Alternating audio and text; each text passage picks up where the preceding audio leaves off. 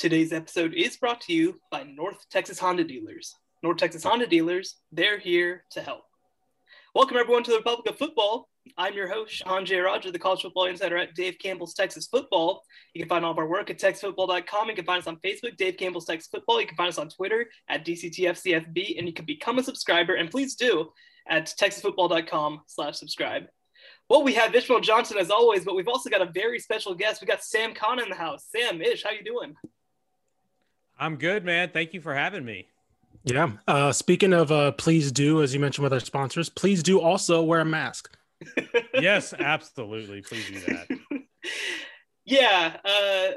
Listen, we want football to happen in the fall, and the best way that's going to happen is if we, beat the Rona. So More importantly, I want to feel okay going to football in the fall. Well, more importantly, I want to feel okay going to Kroger. So, fair enough. Listen, we don't even have to look that far. But Shayon's just trying to get a dozen eggs, man, without catching the virus. That's all I want. That's all I'm looking for. But so yeah, everybody, please stay safe. Hopefully everything goes all right the next couple of weeks.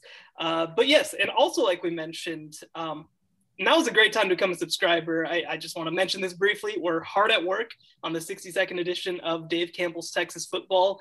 It's crazy that we're starting it this early. I mean, the magazine doesn't come out till June or July, but you can get it earlier than anybody if you become a subscriber at texasfootball.com/subscribe. You'll get it about 2 weeks before everybody else. So that's the best way to do it. So now's a great time to do it.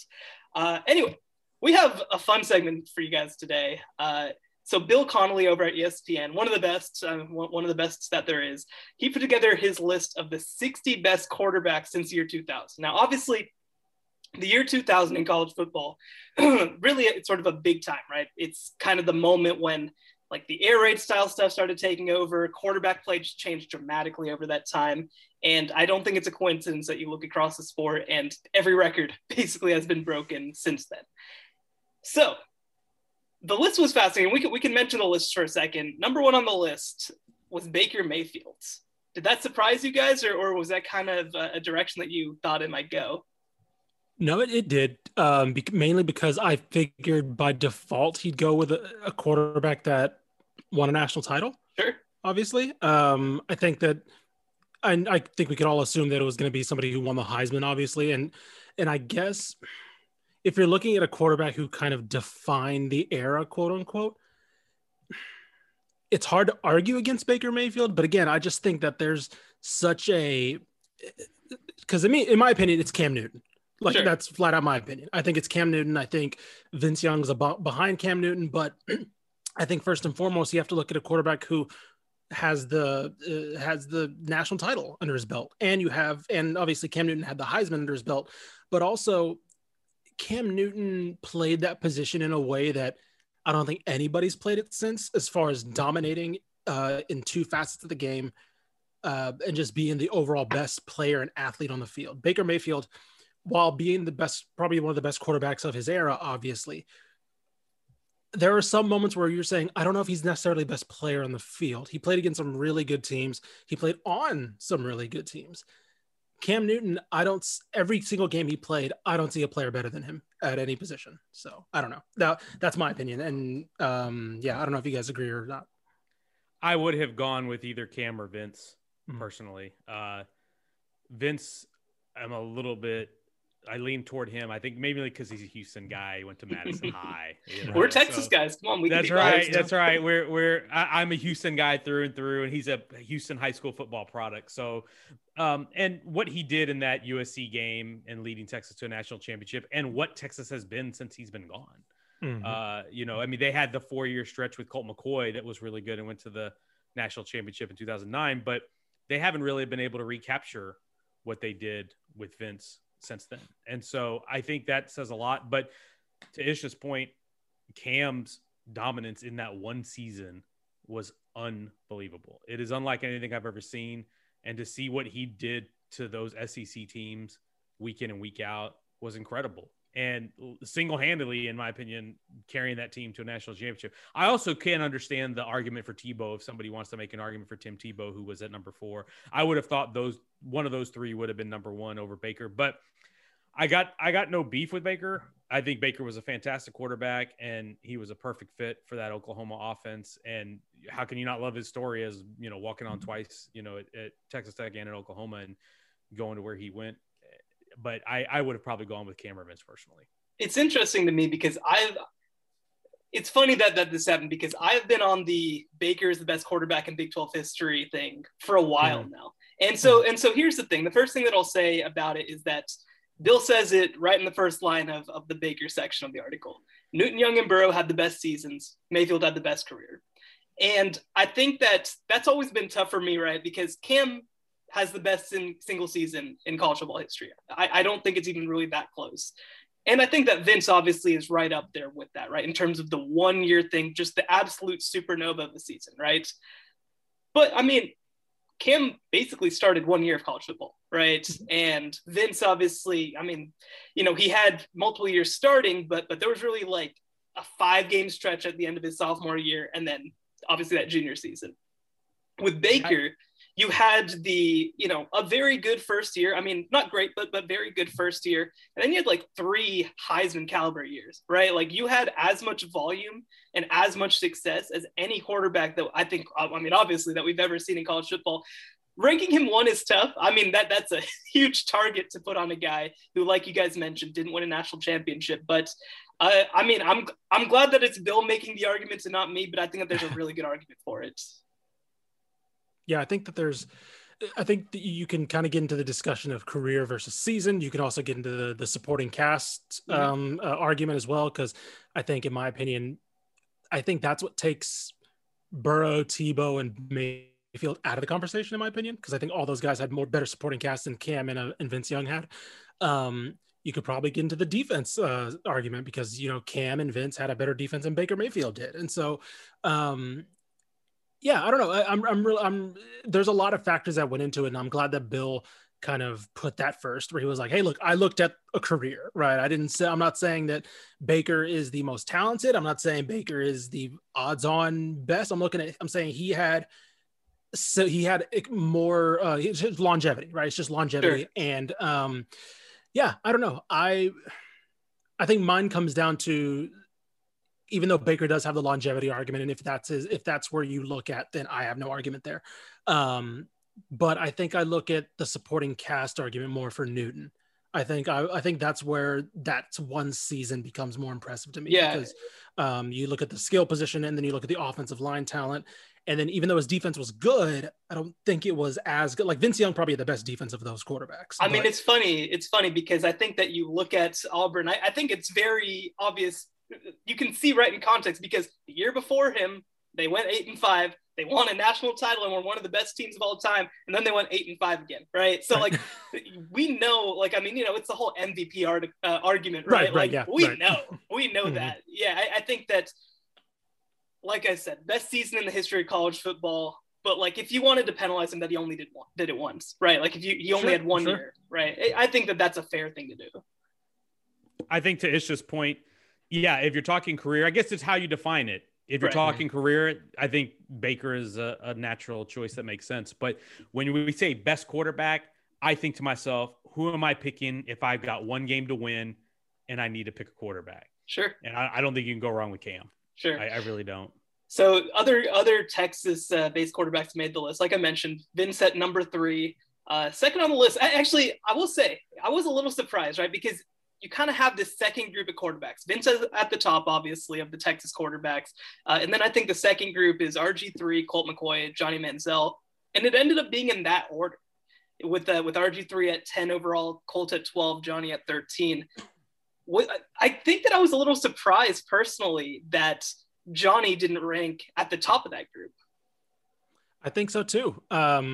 Mainly because, well, I can see RG3 being the top because of what he set up Baylor to do, and kind of putting Baylor on the map as, having expectations, because there were no expectations for Baylor as a program until RG3 got there. And he kind of showed that what the ceiling is for that program, or a potential ceiling. They didn't reach it under him, but he helped them kind of see that. Johnny, I think Johnny over Colt, I would probably put Johnny over Colt just because of what he did for A&M. I think Colt was, in my opinion, a better quarterback, but I think what Johnny did for that program in terms of introducing them to the SEC, putting them on the national landscape, because for a while A&M was the team that was always underachieving. You know, it was like, oh, they're going to be ranked in the top 10 and then finish unranked or something like that. And nobody else really in the country really paid attention to what they were doing outside the state. And then Johnny came on the scene. It was like, oh no, this is a program that absolutely can be up there with Texas if they have the right year. And I think that's probably what I would have ranked him ahead of Colt, in my opinion. I would have definitely had Johnny Manziel higher. And honestly, I would not have a problem if you wanted to put him in the top 6 or 7, especially when I look at Joe Burrow. I take the comparison between those two guys, and Joe Burrow had maybe the best statistical season in college football history as a quarterback. But how much of that is Joe Burrow's talent, and how much of that is the supporting cast and the offense that he ran? Whereas Johnny, in my opinion, was a pure individual talent, and they succeeded at Texas A&M because of how talented Johnny Manziel was. That's why they went 11-2 that first year. That's why they went to the Peach Bowl the second year, because Johnny was an individual superstar. And I think just as a pure talent, I would put Johnny over a lot of these guys. I'd probably pick him over Marcus Mariota. I don't know that I think it gets sticky when we get to Deshaun Watson, Kyler Murray, Lamar Jackson. It's really hard. I mean, we're looking at this list, and it also boggles my mind at how great the quarterbacks we've seen in the last 20 years are. Like, it's unbelievable. Trevor Lawrence is 11th. Yeah. Trevor Lawrence. But I look at like, can I put Trevor Lawrence over Lamar Jackson? I don't think I can. Like, Kyler Murray, look at what Kyler Murray did as a first round draft pick in 2 sports and winning the Heisman. It's a really fascinating to see. I mean, Jameis Winston is 16th. It's fascinating to see how talented the guys are, but Johnny's value to A&M was absolutely untold, and they're still benefiting from what he did in those 2 seasons there. Yeah, and quick thing, and then we'll move on to our main segment, but I'm a little surprised, right? Because like you mentioned, Burrow's at number 5. He had the greatest, statistically, the greatest individual season of all time.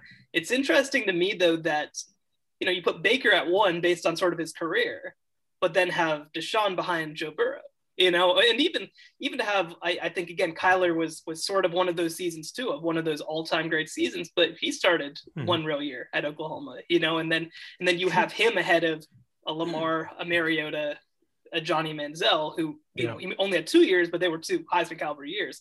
So I don't know. I mean, I think the biggest thing to take away from all this, right, is that it's really, really freaking hard to sort through this list of, you know, the best quarterbacks that we've ever seen. I mean, you know, you talk about that top 15 list or so, you could argue, I think, that like it ends up being like 15 of the top 25 guys to ever play, you know, like that's kind of, the game has changed to that level. So just a real quick run through the other Texan guys on the list, because this will become relevant in just a second. Case Keenum at 22, Graham Harrell at 32, Patrick Mahomes at 54, which, by the way, in my opinion, nobody gives him that much respect if he doesn't do what he's doing in the NFL. I'm glad people are taking notice, though. Andy Dalton at 59 and Kevin Kolb at 60. So here's what we're going to do now. Okay. Wait, before you go, I have to speak up for my University of Houston Cougars. Case Keenum was criminally underrated on this list. I agree. He was unbelievable at Houston. Anybody who saw, especially that 2011 offense with him and Tyron Carrier and Patrick Edwards, where they were scoring in 30 seconds every other drive, and Cliff Kingsbury was calling the shots as the offensive coordinator under Kevin Sumlin. That was a fantastic offense, and Case Keenum was one of the greatest college football quarterbacks ever. I mean, Texas State was personally victimized by Case Keenum, so I know. I mean, like, all love and respect, but how the heck is he behind Phillip Rivers? You know, Phillip Rivers, phenomenal quarterback, right? Like, really, really good college quarterback. But come on, I mean, isn't Case still the all-time leader in career passing yards? Like, he is. This is because they're not going to pass that much at Houston ever again. Like, he's going to have that record. Like, nobody's ever going to pass it. I mean, this is averaging basically 5,000 yards a year, right? Like, to get to 5,000 ever. I'll tell you a funny story and we can move on after this. So his last game, his last start was against Penn State in the Ticket City Bowl. It was after they went 13-1, but they lost the Conference USA Championship to Southern Miss. Kevin Sumlin took the job, went to Texas A&M. The staff stayed behind. Eventually, many of them joined Sumlin at Texas A&M, but Cliff Kingsbury was the offensive coordinator, and he stayed behind for the bowl game, and he called the plays, and he told Case Keenum that he wanted him to throw the ball 80 times, and if you don't throw the ball 80 times, I'm going to kick your ass. And Case, I think, recorded about 73 pass attempts in that game. So they came pretty close. He got sacked once or twice. So they had to have called at least 75 pass plays, but they tried to stretch the field horizontally and vertically to beat Penn State, and it worked out very well. But I'll always remember that game and remember Case Keenum's last game because Cliff Kingsbury threatened to beat Case Keenum up if he didn't throw the ball 80 times. That's awesome. That's amazing. Well, let's go ahead and get into our main statement. Okay, so again, we got this list of 60. Okay, these are well-deserving quarterbacks, but we feel like there were a lot of awesome quarterbacks from the state of Texas left off the list. So we brought on Sam Khan because he, of course, knows as much about Texas college quarterbacks as anybody. And we're going to go through and we are going to draft the best quarterbacks in our estimation who played at Texas colleges who did not make the list. So here's what I'm going to do. Okay. I've got a randomizer up right now. So, we're not going to have any of this about me picking an order that's unfair because I would like the first pick just for the record. I got a guy in mind. So here we go. Okay. So with the third pick, we got Ishmael. Okay. With the second pick, we got me. Number one pick, we got Sam Khan. So here are the ground rules, okay? They must have played starting in 2000 and after, okay? Nobody who started their career before the year 2000. This is all 2000s quarterbacks. And they must have played at a Texas college. So we're only taking into account what they did at Texas college. There's not somebody, I can't think of anybody in mind who only had maybe one great year at a Texas college or, as a grad transfer or something, but only what they do at Texas colleges are taken into account. So. And I checked, that does take away Chris Sims. So yes. And he clips off at 99. So yes. And Major Applewhite, I think too. Yeah. Definitely. Yeah. Major Applewhite so, Cole World, guess what? That's the deal. So Sam, why don't you go ahead and lead us off? With the first pick, I am taking Cliff Kingsbury, Texas Tech. Ooh. Okay. I'm gonna mark that one off. That was a good one. That's a good pick. I mean, that's kind of the guy who really, really kind of started this revolution, right? I mean, because. Yep. Was he, I believe, right, he was Leach's first quarterback. Yes, when Leach took the job, Cliff was the guy. And that's kind of the reason why I went with him is because he kind of launched this era of air raid and let's throw the ball for 5,000 yards a season. Mm-hmm. And he set all kinds of NCAA records during his Texas Tech career. And, hey, I mean, look at what he's done as a coach after that. But as a quarterback alone, he was a fantastic guy. And I think sometimes we forget that because it was 20 years ago. No, I think that's a very solid pick. That definitely a guy who I was considering in my top group. And yeah, I mean, still one of the all-time leaders in Texas Tech history in passing yards, one of the national all-time leaders. I mean, he started a revolution, and now it's funny. He's getting his due now that he's the coach of all things, the Arizona Cardinals. So. But that was not who I was going to take. This might be an interesting one. Okay, I think that this second group, this was actually a guy who I was a little surprised didn't make the list because, in my opinion, he's better than the guy from his school who did make the list, and that's Trevone Boykin. I think that Trevone Boykin. You look at that 2014 season, one of the best seasons I think by any Texas college player. Right? It was incredible. It was a travesty that he was not a Heisman finalist that year. Sure. He was incredible. Also very good in 2015. And actually, even when you look back at 2012 and 2013, he played kind of some at receiver, some at quarterback, but really good player. I think that Gary Patterson had the famous quote that the reason that their passing game struggled is because Trevone Boykin can't throw to himself. And, and for me, I think that in 2014, you got to see him team up with Josh Doctson. You got to see him in 2015 help turn Josh Doctson into, one of the two best receivers in the country. Mm-hmm. I think that he did incredible stuff at TCU. In my opinion, look, all love and respect to Andy Dalton, but Trevone Boykin was so much better at TCU than Andy Dalton was. And I think that you've seen since he left, right? When he was there, this is a team that was literally competing for a national championship. And since he's left, I mean, I'm not saying that they've fallen apart by any means, but It just hasn't been the same. Yeah. No, that's a good pick. I like that one. That was one of my contentions for my first round pick, but I'm going to go with the other guy. And kind of in a relative term to Trevone Boykin, give me Bryce Petty. Boom. Yeah. I think Bryce Petty right up there with Trevone Boykin. This is the peak when nobody believed anybody in the Big 12 played defense. This is when the stereotype that they're just throwing up points in the Big 12 and no one can defend anything. And it's like, not really. It was just they just had these guys running these insane offenses that no one knew how to defend at the time. As we're seeing kind of in the SEC, how when these little concepts leak in, it doesn't matter how good of talent you have on defense when everybody's just faster than you on offense. I think Bryce Petty was the peak of that at Baylor. I mentioned RG3 setting up Baylor's ceiling. I think they hit their ceiling with guys like Bryce Petty and going back and forth with TCU. So yeah, give me Bryce Petty first pick. Petty is such an interesting one to me. Obviously, he was there when I covered Baylor, right? It's because I was a student at the time too. Petty's such an interesting one because one, he was a kind of a nobody recruit, right? Like nobody really expected him to be much anything, and man, he was just like. You talk about game managers, right? Like he was just the ultimate game manager for Baylor. And that's funny because, he threw for 4,000 yards twice, right? Like right. He had crazy stats through. Hey, manage these just track stars. Like, right. I mean, but basically the deal ended up being, right, that they just asked him basically to get the ball to all those great receivers. And he did a really good job. He threw a great deep ball. And look, I mean, there's one quarterback in Baylor history who won back-to-back Big 12 titles, and it's Bryce Petty. That's wild. Until you said that, I've totally forgotten about that. But he was very good. I do remember how good he was. And like it said, hey, throw to these fast guys. That is a pretty good strategy. All right, Ish. Let's do snake draft. So you're coming back around. Oh, okay. Back around. Ooh, okay. Caught off guard a little bit. I feel like it gets hard here. I really don't kind of have an obvious next guy.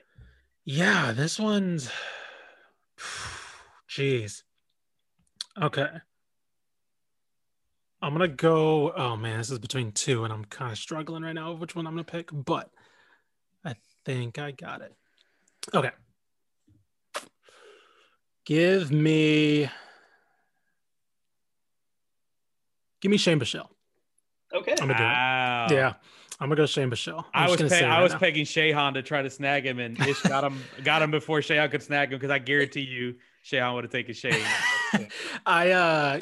Shane Buechele, and it might be a shock that he comes before somebody else, but I think what he did at SMU for SMU, I mean, speaks for itself. He was on the cover of our magazine. It showed what a college smack dab in the middle of Dallas, downtown Dallas, can do when they have exposure. It was a perfect marriage between him and Sonny Dykes. I mean, Sonny Dykes had to have just thank God that somebody post Jared Goff just fell into his lap like Shane Buechele, somebody who was accurate, had a deep ball when he needed to, was mobile enough to, move around the pocket when things collapsed, but not a scrambler per se.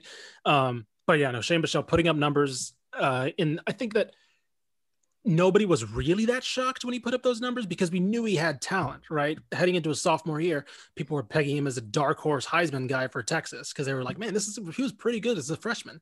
And so I don't think anybody was really shocked, but I think we were all just really happy to see him really flourish in an offense that 100% utilized all of his tools. Yeah, I think that it's interesting, right? I was kind of between two guys as well, and I'll pick the next guy next. And I think that for both of us, and really for all of us, I think we do really value those guys who it feels like change things for a program. Somebody who came in and just kind of their presence ended up changing the trajectory. And obviously you look at Shane Buechele coming down here and doing that. We talked about Johnny doing that. We talked about Robert Griffin doing that. Cliff, I think in a lot of ways did that obviously for what Texas Tech ended up becoming. And yeah, I think that there's a ton of value in that. Like you mentioned, I mean, he was on the cover of our magazine. I think that his impact will be felt at SMU long after he's gone. So I'll take the other guy then, who was in consideration. Another guy who I think that there's also value to me in feeling like I'm picking the best quarterback in the history of a program, You know what I mean? Like somebody who I feel like changed the game, somebody who I think I know who you're going with. Yep, I think you know. I'm going with Mason Fine. Yep. Mason Fine came to North Texas with Seth Littrell in 2016. No, 2017. I can't even keep the years straight at this point. But the point is, in their first season, it was 2016. It was 16, yeah. Yes. In his first season, it was a bowl game that they got into because of academic stuff, but he brought them to a bowl game in their first season. Obviously went on to have back-to-back 9-win seasons, become the all-time leading passer in North Texas history. And like we've mentioned, and like I mentioned just a second ago, this is a guy who obviously leaves as the best quarterback in the history of this program. I think you can make a pretty good case that he's the number 2 all-time player in the history of the program, behind, a little tough to pass Mean Joe Green, but other than that, I think that he's got it. And I think that the other thing too that you saw was because of Mason Fine and what he was able to do, you saw a level of investment in North Texas that I don't think you would have seen if Mason Fine didn't come through the door. And I think you also see, now that he's gone, it's been a real issue. There was kind of this thought that maybe, Seth Littrell just runs an easy offense that anybody will be able to pick up. I think we're seeing now that's not really the case. So I think that Mason Fine, my heart still hurts for him that his senior year went the way that it did. But I think that he leaves as one of the best quarterbacks in the history of Texas. All right. So I got 2 picks coming up here. Yep. Mm-hmm. This is going to be difficult because I've got like 3 guys in mind. I'm going to go Greg Ward Jr. I was hoping you would come back around to me. Nice. Yeah.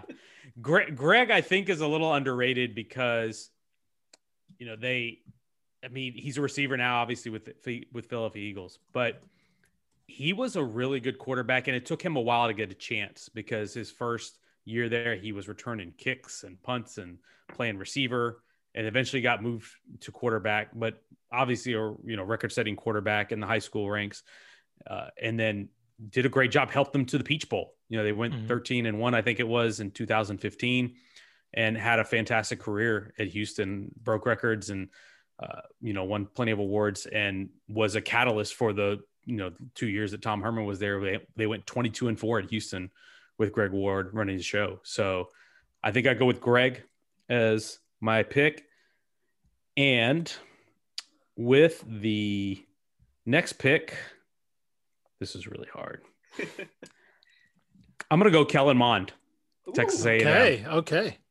I was debating between Ehlinger and Mond, but I was wondering if you were going to go with that. Yeah. Because I think Ehlinger probably had the better career. But what I saw Kellen Mond do last year at Texas A&M, growing from what we saw his very first game as a freshman when they played UCLA, and we remember the 44-10 lead and what happened at the end of that game. The growth that he had after a coaching change to grow into the kind of passer that fit what Jimbo Fisher wanted to do, and to take Texas A&M to the cusp of the playoff this year at the number 5 ranking, and do it as a passer, do it as a runner, do it as a team leader. I think Kellen Mond's career, I don't know how it's going to be looked at in long term, but I hope Texas A&M fans look at it as truly special as one of the Texas A&M greats, because he definitely accomplished a lot and took them to a new level in Aggieland. No question. I mean, I think that it's funny to look back right at that first season when he's, completing 15% of his passes in that one game, right? And just to see how far he's come. And the thing that I've always said, I mean, I feel like I've said this to Sam and Ish a million times, right? If you put Kellen Mond from the start in Lincoln Riley's offense, right? If you put Kellen Mond from the start in an Ohio State offense, I think that he's a superstar right from the get-go. But I think that he just deserves so much credit for sticking through with a system that I don't think really fit him in a lot of ways, finding ways to be successful, evolving, getting better every single year. And obviously, like Sam mentioned, I mean, this senior year, I hope that people remember Kellen Mond when you kind of look at this, what I think is this next ascent of Texas A&M, right? This kind of next level that I feel like they're getting to, because I do think that he helped set the stage. I think that, early in his career, there was so much talk about, well, it's easy. We just gotta, get a better quarterback, and that's going to be the difference. And we're kind of seeing, it was really more that they needed to build up everything around him, right? That, yeah, he's not going to be the guy who's going to go out and win you a national championship necessarily, but he is a very, very, very good quarterback and somebody who, like you mentioned, I mean, I think just did a tremendous job. And I think did a tremendous job despite the fact that in a lot of ways, I think this passing game this year didn't do him any favors. I think he's got the potential to be a better pro quarterback than he was in college. I really do. And also, let's not act like Jimbo Fisher couldn't have just got another guy if he didn't think that Kellen Mond was right for him. Like, Jimbo Fisher is a guy who is attractive to quarterbacks who could have been in the transfer market, who could have been in the portal, and he could have brought in. He's like, nope, this guy's not working for me. He obviously saw something. He's like, this guy can run my offense. Like, it might not be the perfect marriage, but he believed in what he was doing for him. So, I think I like that pick a lot. All right. Well, that brings me up next. Look, if you're going to take Kellen Mond, I'll just take the easy pick. I'll go with Sam Ehlinger. Ehlinger is such an interesting one. I mean, I think that we could talk for hours and hours about just everything around the mythology of Sam Ehlinger. Obviously, I think that the biggest thing that needs to be said is that Sam Ehlinger was a really, really good quarterback who helped Texas do some really, really good things in a way that they hadn't done in many years, right? I think that it's going to be interesting to look back, especially now that you've got a coach in Steve Sarkisian, who I think is going to, in a lot of ways, revolutionize the offense that never felt like it got revolutionized the way it was supposed to under Tom Herman. But I think that it's no coincidence that he came in and won the starting job as a freshman. It's no coincidence that, especially that sophomore year, which I think we'll look back at his best, that he was one of the best quarterbacks in the nation. And look, the Heisman talk was always a lot. I think we can all acknowledge that. I think the national perception was sometimes a little much, but I think that everybody who watches football in the state knows that over the past couple of years, there's been very few quarterbacks in this state that have been as consistently good as Sam Ehlinger. So, I mean, it's, I think for me, it was tough to try to figure out where to take him in this draft, whether I should consider him in sort of the top group. I think that I'm getting him at a perfect place, convincingly, one of the top 10 to 15 guys, but I think still a value pick at this point.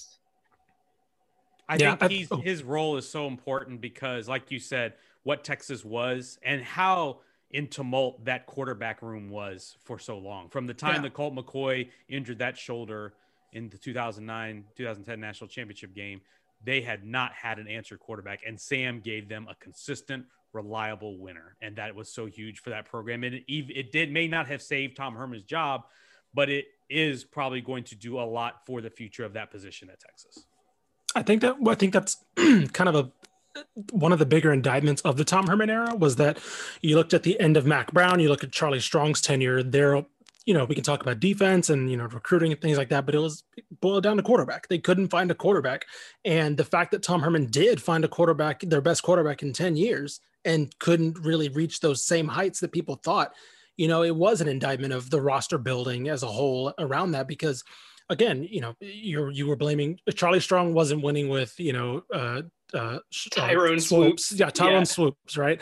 Case McCoy wasn't, like these guys weren't getting it done. And everybody, for a while, I don't want to say that was the only problem, but people were like, if they just had something, right? The people were trying to convince him that David Ash would be the guy, right? If he just stayed healthy. That's how. Yeah, right now, right. Good times. And David Ash looked good, but I don't think that there was ever a point where he was going to be that guy to take them to that level. But that's how desperate they were for just some type of talent behind center.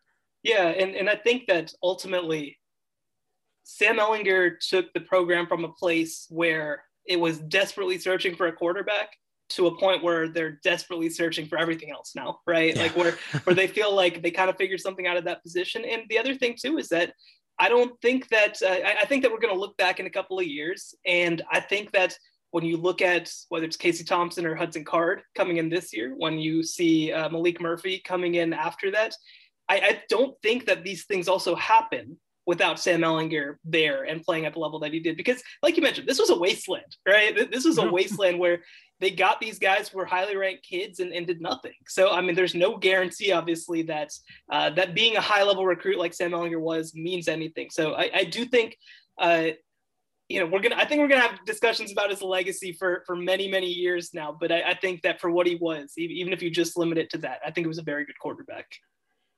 All right. So now comes my snake pick. I kind of like not having the snake. It's very stressful to have to go back to back. It is very stressful. Okay, so let me clarify this first. Are we allowed to pick one small school guy? Yes. Okay. All right, so I'll go with my non-small school guy first. This one's tough. It is literally between two players, and I'm staring at their stats right now, and I think I got to go with one. Give me Seth Doege. Okay. Yeah. I think Seth Doege, when you get out of the air raid era and before you get to the Cliff Kingsbury era, there was this nice little sweet spot where a certain sitting senator ran Texas Tech, and to very mixed. Me Amy Klobuchar ran Texas Tech. Ed Markey's Texas Tech was let's just say had mixed results. They won decently, right? Not everybody was exactly happy with how the program ran, but he did some things, right? They won 7-8 games here and there. And Seth Doege was the quarterback of that. And he put up pretty good numbers. Like, it wasn't Pat Mahomes lighting it up. It wasn't Cliff Kingsbury. It wasn't the air raid exactly, but it was still over 4,000 yards twice, 68 and 70% completion in both his starting seasons. I think Seth Doege's kind of an underrated guy when it comes to Texas Tech lore, because he doesn't hold all the records, right? But he's still, like, compare him to anybody else in any other program, you'll plug him in and he'd likely be an all-time record holder anywhere else. So Seth Doege's my my number one. Any comments on that before I move on to my small school guy? Nope. Yeah, I think that just real quick, I mean, I think that it's funny. I like you mentioned, I think he's getting left behind a little bit because the program kind of struggled, obviously. And because also people have these expectations of, the true air raid that Mike Leach was running and those kind of numbers. But I think Doege was a really good player. And I think that it's funny, you look back, I think a lot of Tech fans at the time complained about the offense, but you look at Seth Doege mixed with Neil Brown. I think they did a really good job. And I think that Seth Doege is a big part of the reason that Neil Brown is a head coach in college football today. Yeah, definitely. All right, my small school guy. Now, when you said that we could go kind of into the weeds for one pick and kind of go, there were a lot of names that jumped out at me. Part of me wanted to go Homer a little bit and pick Barrick Neely when they were FCS, but the more I looked, the more it was one guy. It's Jeremiah Briscoe, Sam Houston State. Two-time Walter Payton winner, the only guy to win it back-to-back. 4,600 yards as a junior, 5,000 yards as a senior, 57 touchdowns to 10 interceptions as a junior. More or less aside from Rhett Bomar, like really put Sam Houston State on the map, really got them into the national title hunt in the FCS level. They've really been searching for that guy since he left. They haven't really hit the same heights since he left that program. They look like they have somebody now in Eric Schmid, but yeah, no, Jeremiah Briscoe to me is that guy from FCS. I think he's probably Casey Keeler's best quarterback since Joe Flacco at Delaware. So there's my two picks, Seth Doege and Jeremiah Briscoe. I like that one a lot because Briscoe meant so much to Sam Houston, and I love giving the FCS some love. I was really shocked you did not go with Barrick Neely. I thought no joke. When I was looking up just to see his stats and just to look back, I found the thank you letter he had me edit for the Daily Record when he graduated back in 2017. So I looked it up. I was like, oh man, there's even some sentimental connection there. Like, sorry, Barrick. Don't worry. We'll have time for some honorable mentions. Right. I think that's a fantastic pick. To me, there are two guys who are small college guys. And I'm going to pick the next one next. There are two guys in the small college ranks that if you're gonna pick these guys, they got to be on the list, right? And you mentioned Jeremiah Briscoe. He really elevated that program. And same sort of deal, right? That we mentioned with some of these other guys. He leaves. They haven't done that again, right? Like we really think that maybe this is the year that Eric Schmidt, if they can, I was reading the Sam Houston preview from the 2019 magazine, and I think it was Will who wrote it, who said, just wrap him in bubble wrap, man. Just keep him safe. Just keep him safe. And so I think that they're hoping that Eric Schmidt can maybe be that next guy, but I mean, we're talking back-to-back, basically 500 seasons for Sam Houston. I mean, this was a program that obviously was playing in title games. That's how good this program was under Jeremiah Briscoe. And I think, yeah, you talk about winning the Walter Payton Award back-to-back years. I mean, that's unheard of. That's crazy stuff. So very, very deserving pick. And I'll take, look, there is one guy in this state who won the National Player of the Year award and then won a national championship that same year. I'm taking Luis Perez from Texas A&M Commerce. Very nice. Fantastic story, of course. Walks on at some JUCO out in California, is a bowler by trade. After not having played football in high school. That's just crazy stuff, right? Like that's crazy stuff. And finds his way to Texas A&M Commerce, finds his way to being the starting quarterback. Just the ultimate Colby Carthel move, right? Just taking some random dude and winning a national championship with him. I mean, Luis Perez, if you're talking about the last couple of years, has been as good as any quarterback at any level in the country, right? Again, winning the Harlan Hill Award, which is the D2 version of the Heisman Trophy, Walter Payton being the FCS version. And I mean, yeah, you're talking about a guy who won the award for being the best player in the sport, and then led his team to the top for the first time ever, right? Or was it second time ever? I think it might be. I cannot remember. But regardless, first time in a very long time. And yeah, so second 1972 was there. Okay, yeah, so first time since 1972. And so I think that you got to give Luis Perez a lot of credit. Same sort of deal. I mean, I think that they've got a great situation right now with Miklos Smalls, and they're going to obviously have a chance to compete for the national championship, I think, this year. But until somebody else does what Luis Perez does, you got to talk about him as, in the last, however many years, as being the best quarterback at the Division II level in Texas.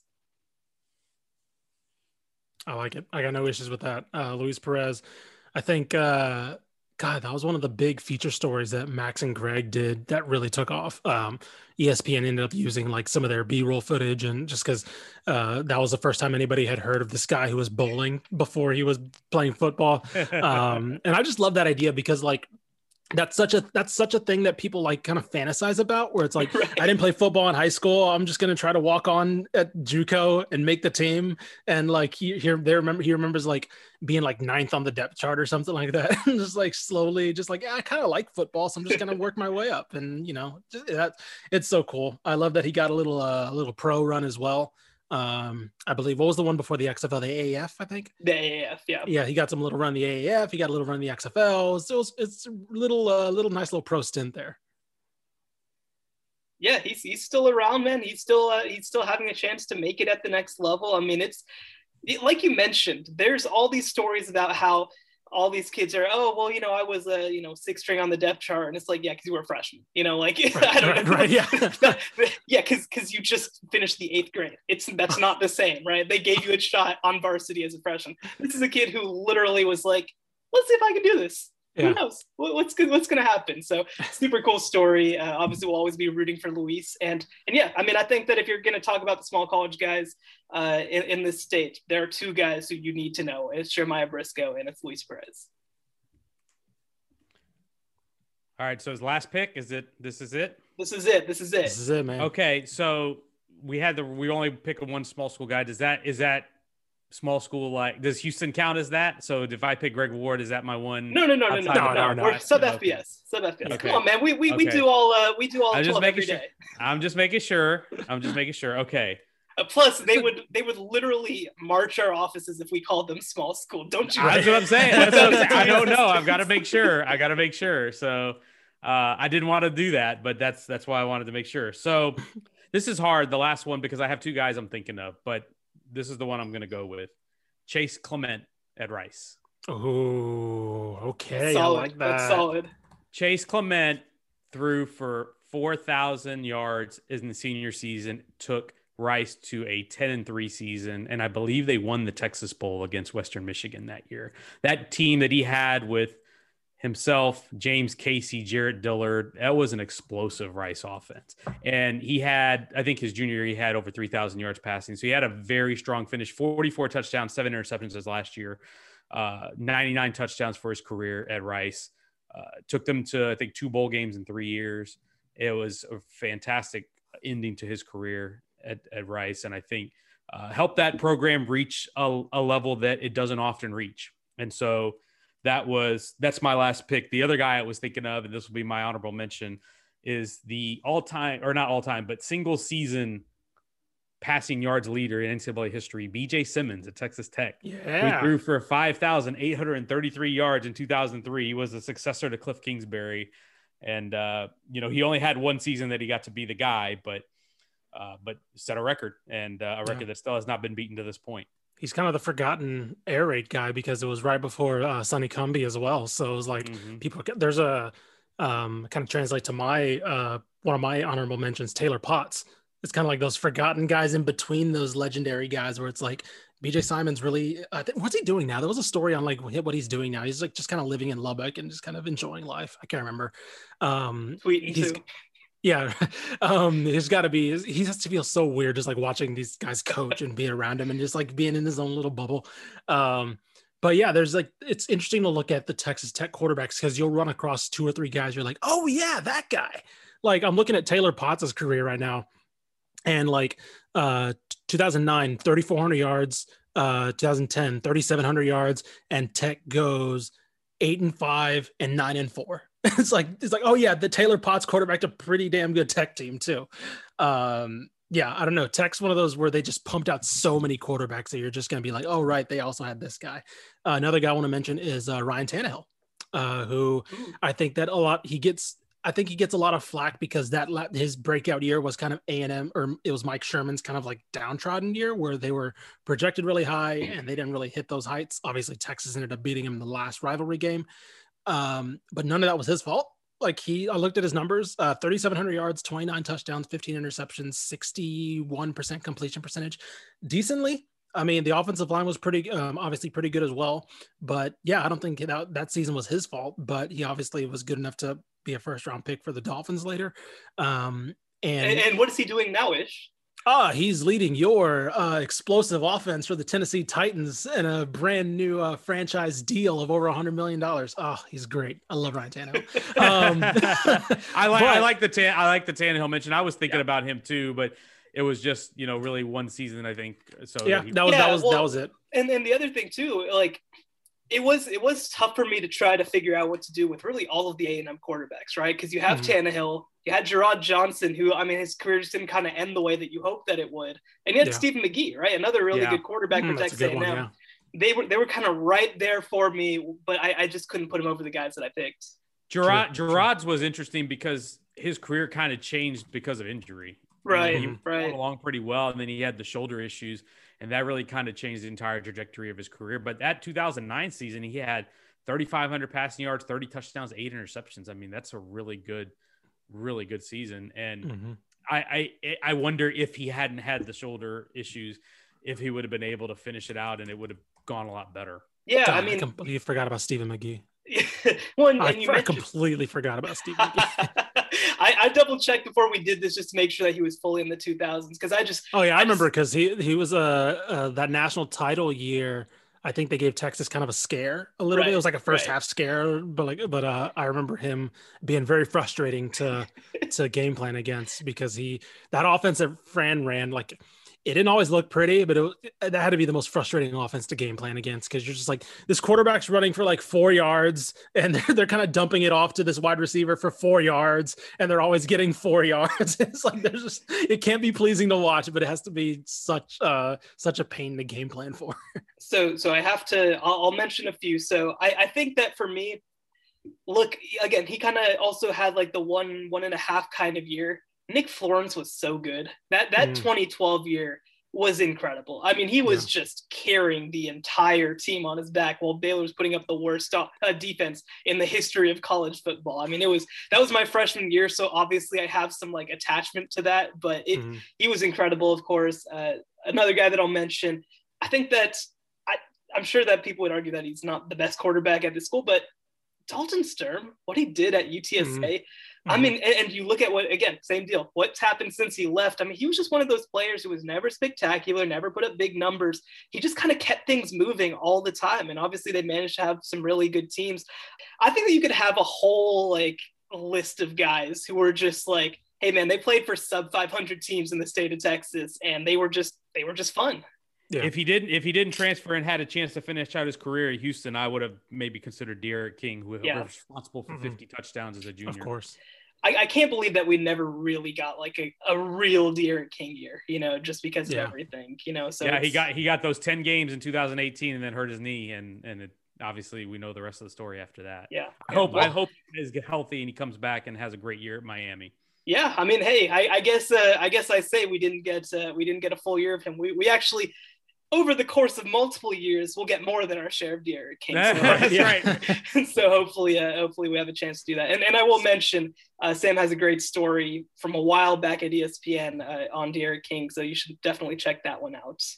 Thank you. It was good to talk to him and learn more about his up and down 2020, and it was 2019 and 2020. It was quite a journey he went through, from going from redshirting at Houston, transferring out, his father passing, and then his mother getting cancer diagnosis, which she became cancer-free last summer. So that was fantastic, super awesome for them. And D'Eriq, I'm sure just like you guys, was crushed to see him suffer the knee injury in the bowl game, but hopefully he can get back healthy and have a strong last year. Yeah, D'Eriq King, or as I call him, the deserving starting quarterback at Manville, D'Eriq King.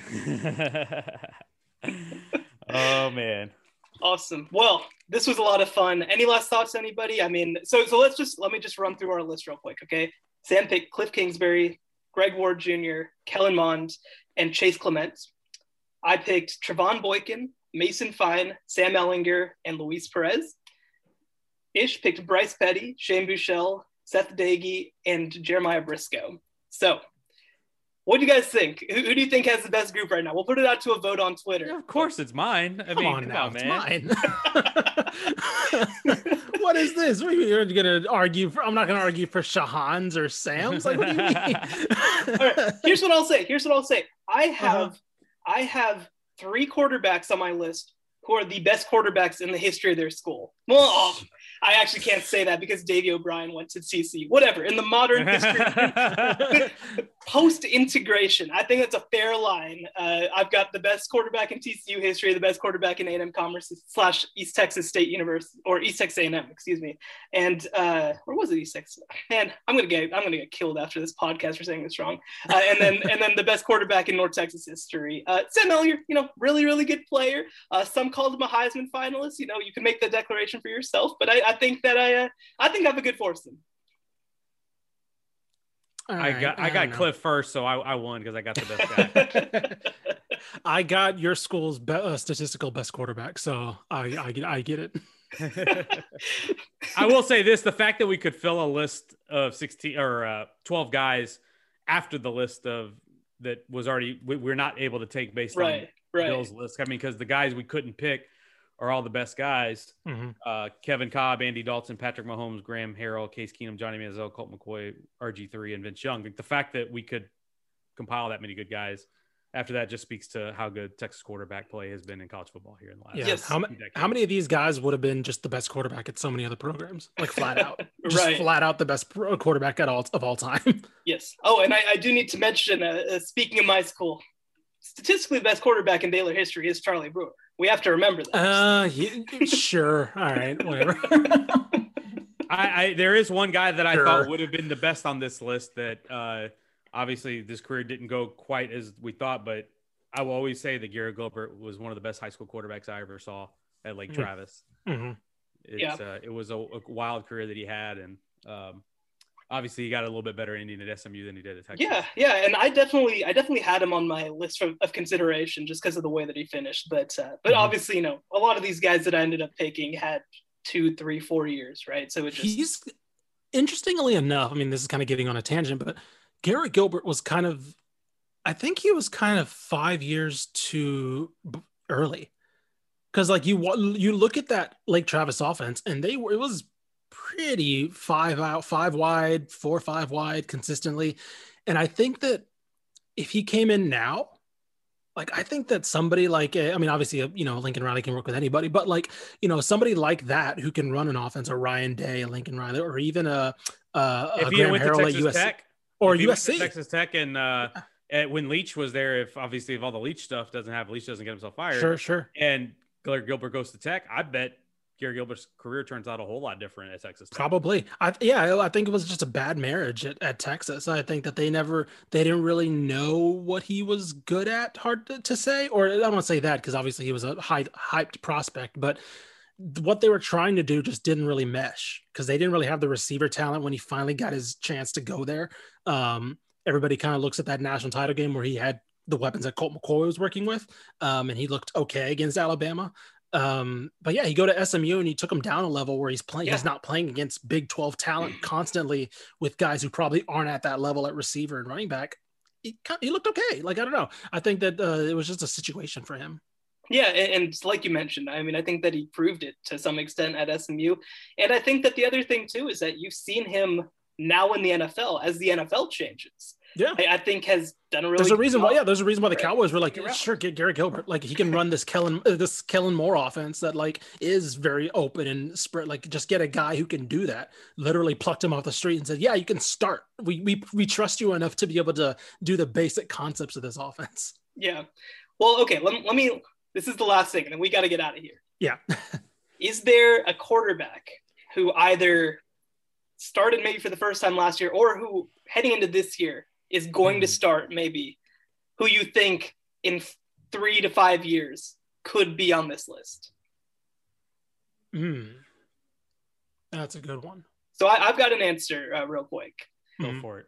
So I think if you created a Texas A&M quarterback in a lab, just every part of it, both on and off the field, it would literally be Haynes King.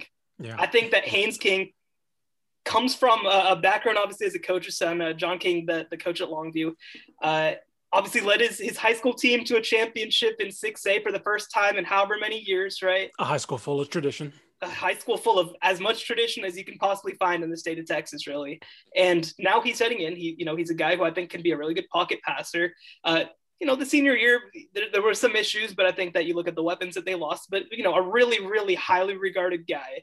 He's now been in Texas A&M system for a year.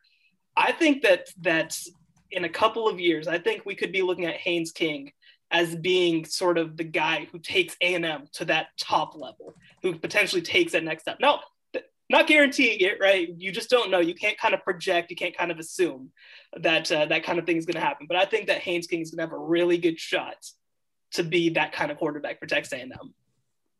I like his ceiling. I can tell you that. I've seen the kid throw. I've seen the kid play.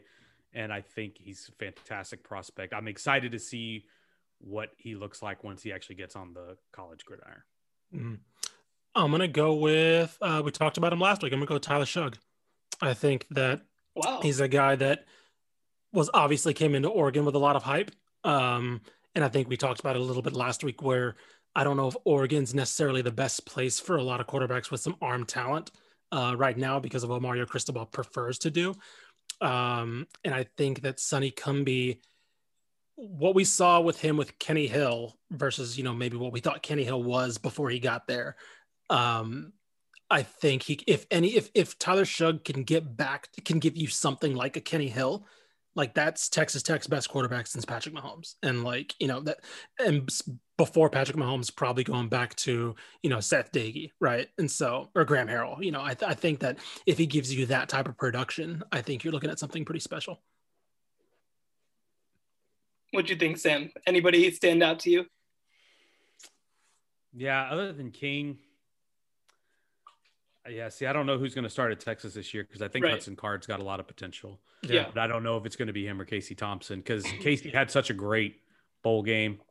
You don't want to put too much in that. But Sark's history with quarterbacks, man, I liked Hudson as a prospect. If he ends up being the guy at some point, I think his future is really, really bright. He's super athletic. If you guys remember, he played receiver as a sophomore at Lake Travis, caught a lot of touchdowns as a receiver. He's super athletic. He can move.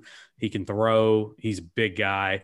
I think Hudson's got a lot of potential down the road for Texas. And I'll close out by playing my favorite game. Hey, how about this guy?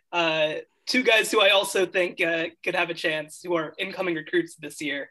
I really like Maddox Knopp, who's who's going to Houston. Oh, yeah. I think he's going to have a chance to really fit in well there. I think that he's a better fit for what Dana Holgorsen wants to do than maybe even, the guys that they have on campus right now are. And the other guy, oh my gosh, Preston Stone at SMU. Yeah, at SMU. I was thinking about Preston.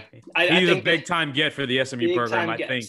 I think Sonny, I know, is really excited about Preston. And I guess I didn't even think about Tanner Mordecai coming in too. I was about to say that we don't even know if he's going to be the starter. I was going to say, he may not start this year, but he won't. Preston Stone will be. Preston Stone is probably the future at SMU, but Tanner Mordecai's a good guy. He should have a good season at SMU this year. Yeah. So all that to say, I think we're going to be in good hands for a long, long time in this state. Well, Sam, thank you so much for joining us. Ishmael, thank you as always. Thanks so much to everybody for joining us. Please find our work at TexasFootball.com. Find us on Facebook, Dave Campbell's Texas Football. Find us on Twitter at DZTFCFB. Become a subscriber, like we mentioned. We're starting up on the magazine right now, TexasFootball.com/subscribe. It guarantees that you get it before anybody else. For Ishmael Johnson and Sam Khan, I'm Shahan Jayaraja. Thanks so much for joining us, and we'll talk to you guys again next week.